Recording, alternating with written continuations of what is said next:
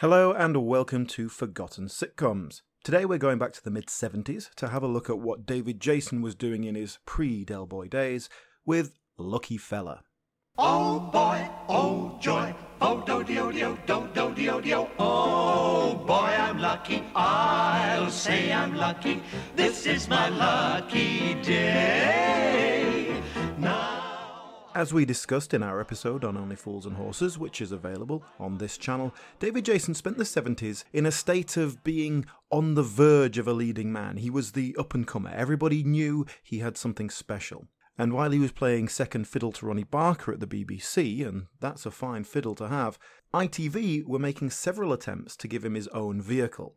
The second of those was Lucky Fella, in which Jason plays Shorty Mepstead, a naive and shy young man who finds himself unlucky in love. I'm all right when I write it down. It's just when I talk it seems to go all funny. Especially if I talk to a girl. And the words seem to go all peculiar. I know. I'm the same, Yeah? only with boys. I can do 80 words a minute shorthand. That's really fast, you know. But when I really fancy him, well, I just go all tense. Do you go all tense when you're with me? Oh, no. I'm fine, completely relaxed. Written by playwright Terence Frisbee, Lucky Fella has one major disparity from your typical sitcom. It has a continuous plot. This was not a case of setting up the characters and then finding your way back to the status quo each week. No, this show had an overarching plot line that ran through the entire 13 episodes. So, David Jason is Bernard Mepstead, referred to as Shorty in the credits, but not often in the show. His age isn't specified, but it seems safe to assume that he's supposed to be early 20s. He still lives with his mother in a small terrace home, in which he shares a room with his older brother, Randy. And that name is no accident. Played by Housewives' bit of rough Peter Armitage, Randy is your typical 1970s alpha male. A man's man. He likes football, beer and birds. And the two are also complete opposites when it comes to their romantic lives. Bernard is looking for love, Randy is looking for the way out as soon as he's finished. Their poor mother resents their lifestyles as she's stuck with two grown sons still in her home instead of setting up their own. As she puts it, one of them is too clever to get caught, the other's too stupid. Mum? Is she your mum? He's my youngest. Honestly, there's no bloody privacy in this house. My eldest. What? You? What? Penelope! Arthur! Oh, do you two know each other? How nice. Know him? Of course I know him. He's my husband. You mean this is your wife? That's usual when you're married, isn't it? You've been misinformed, no hard feelings. We wasn't doing nothing, Arthur.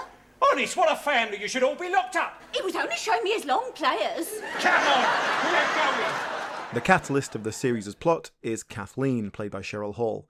The family bump into her on a train ride, and Shorty is immediately smitten with the lovely young woman. Cheryl, however, only has eyes for Randy, with Shorty being immediately entrenched in the friend zone. And thus, we continue for the next 13 episodes with a few bumps along the way. And by bumps, I mean Randy and Kathleen sneaking off to some secluded area to get to know each other a little better. You know, actually, for 1976, this show is pretty frank with its sexual raunchiness. Obviously, we never actually see anything more than a bedroom door discreetly closing, but it's very clear what's going on in there.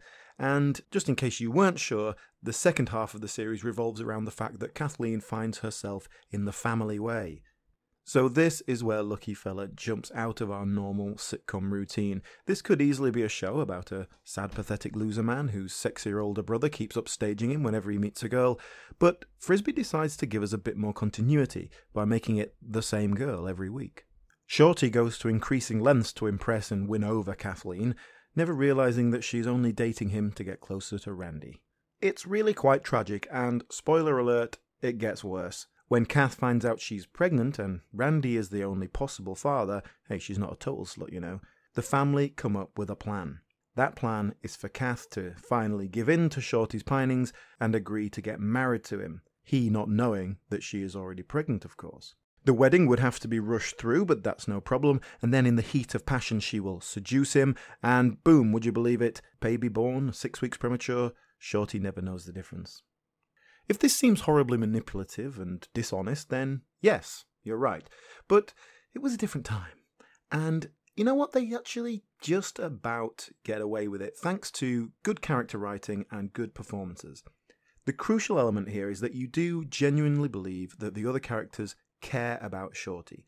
The idea of Randy doing the right thing and making an honest woman of Kath is never really entertained, but that is mostly because they see how much it would hurt young Bernard.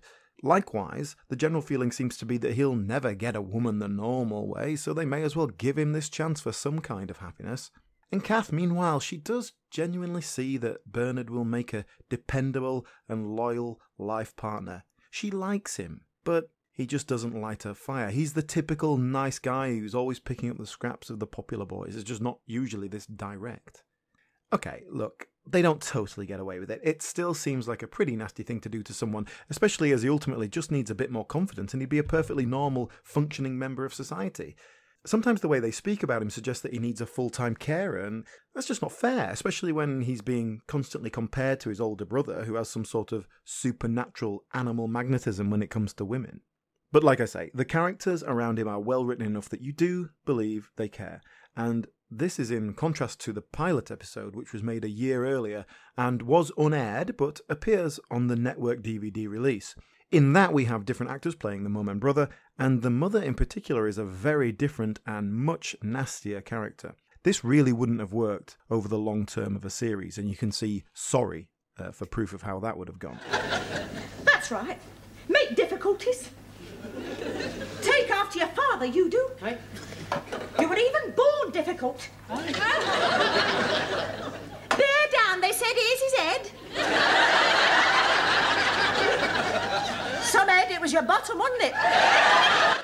The mother in the actual series is played expertly by Pat Hayward, a wonderful performance, and she's only about 8 years older than Peter Armitage playing her son, but she strikes a perfect balance of a woman who's looking for a second flush of life in middle age. She's always trying to find a gentleman caller, but she can't bring him back to the house because her sons are there. Thus, she is frustrated by Shorty particularly, because he's the one hanging around alone at home all the time. But it's her son, it's her little boy, and she obviously cares about him, and she wants the best for him. When she conspires to trick Bernard into marriage, it's because she thinks that it will be giving him what he wants, as well as helping her other son out of trouble. It seems like the perfect solution to her. And likewise, the brother who, once he realises how in love Shorty is with Kath, he immediately starts to shun her, despite her repeated attempts to get back in the sack with him. Okay, yeah, he gives in a couple of times. Look, he's only flesh and blood. But he too genuinely wants to put his brother first. So on paper, Kath should be the least sympathetic of the three. She very clearly and openly states that she's only putting up with Bernard to get to Randy, and she tries to jump him every chance she gets.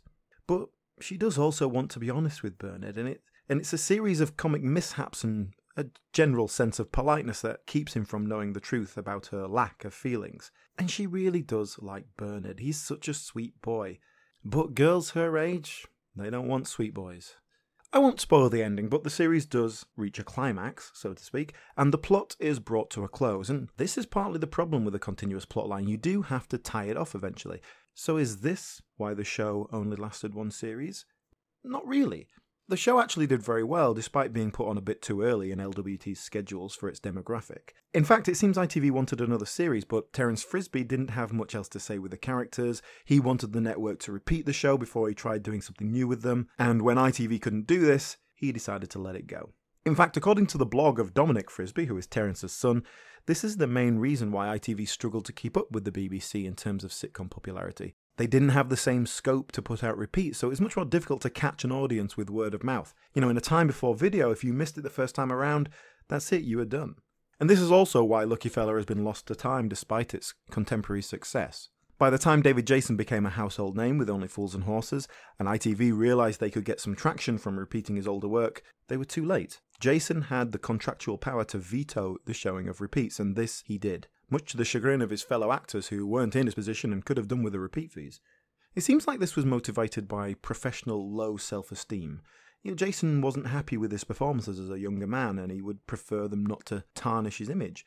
To be honest, that seems a little unfair to me. This is an excellent performance in a well-put-together show. You know, even his other ITV shows, Top Secret Life of Edgar Briggs and A Sharp Intake of Breath, they're both creative, they're happy to play around with the standard form of the sitcom. There's some really interesting things going on there. And all these 70s shows really embrace Jason's skill for slapstick in a way that we never fully get a hold of in his later work. Is that something he was trying to put behind him? I'm not sure. But overall, Lucky Fella is definitely worth the watch. The continuous plotline does throw up some other problems, such as there's a feeling that, there's definitely some filler episodes here. Normally, that wouldn't be a problem. Every episode in the sitcom pretty much exists in a vacuum, but here it feels like we're just treading water if the main plot isn't being advanced in some way.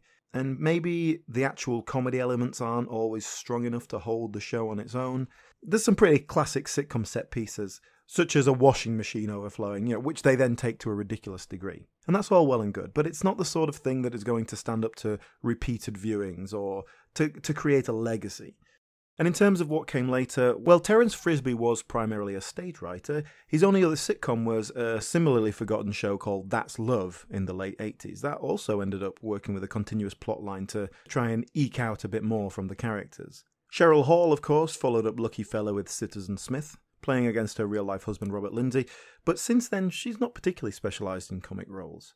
We do also see some familiar sitcom faces making guest appearances, such as Josephine Tewson in a sort of silly wig, and Prunella Scales in a fairly unusual role as a rosy-cheeked farmer's wife. And of course there is another series regular in Glyn Edwards playing, would you believe it, an aggressive father. Well, we don't all go against type, do we? Obviously, we all know what David Jason went on to do, and if anything, I came to Lucky Fella, like most people, to see what he was doing before he became David Jason, borderline national treasure. And I'm really impressed with what I've seen. The slapstick works very nicely, and it's something, like I say, I don't particularly associate with David Jason, falling through the bar notwithstanding.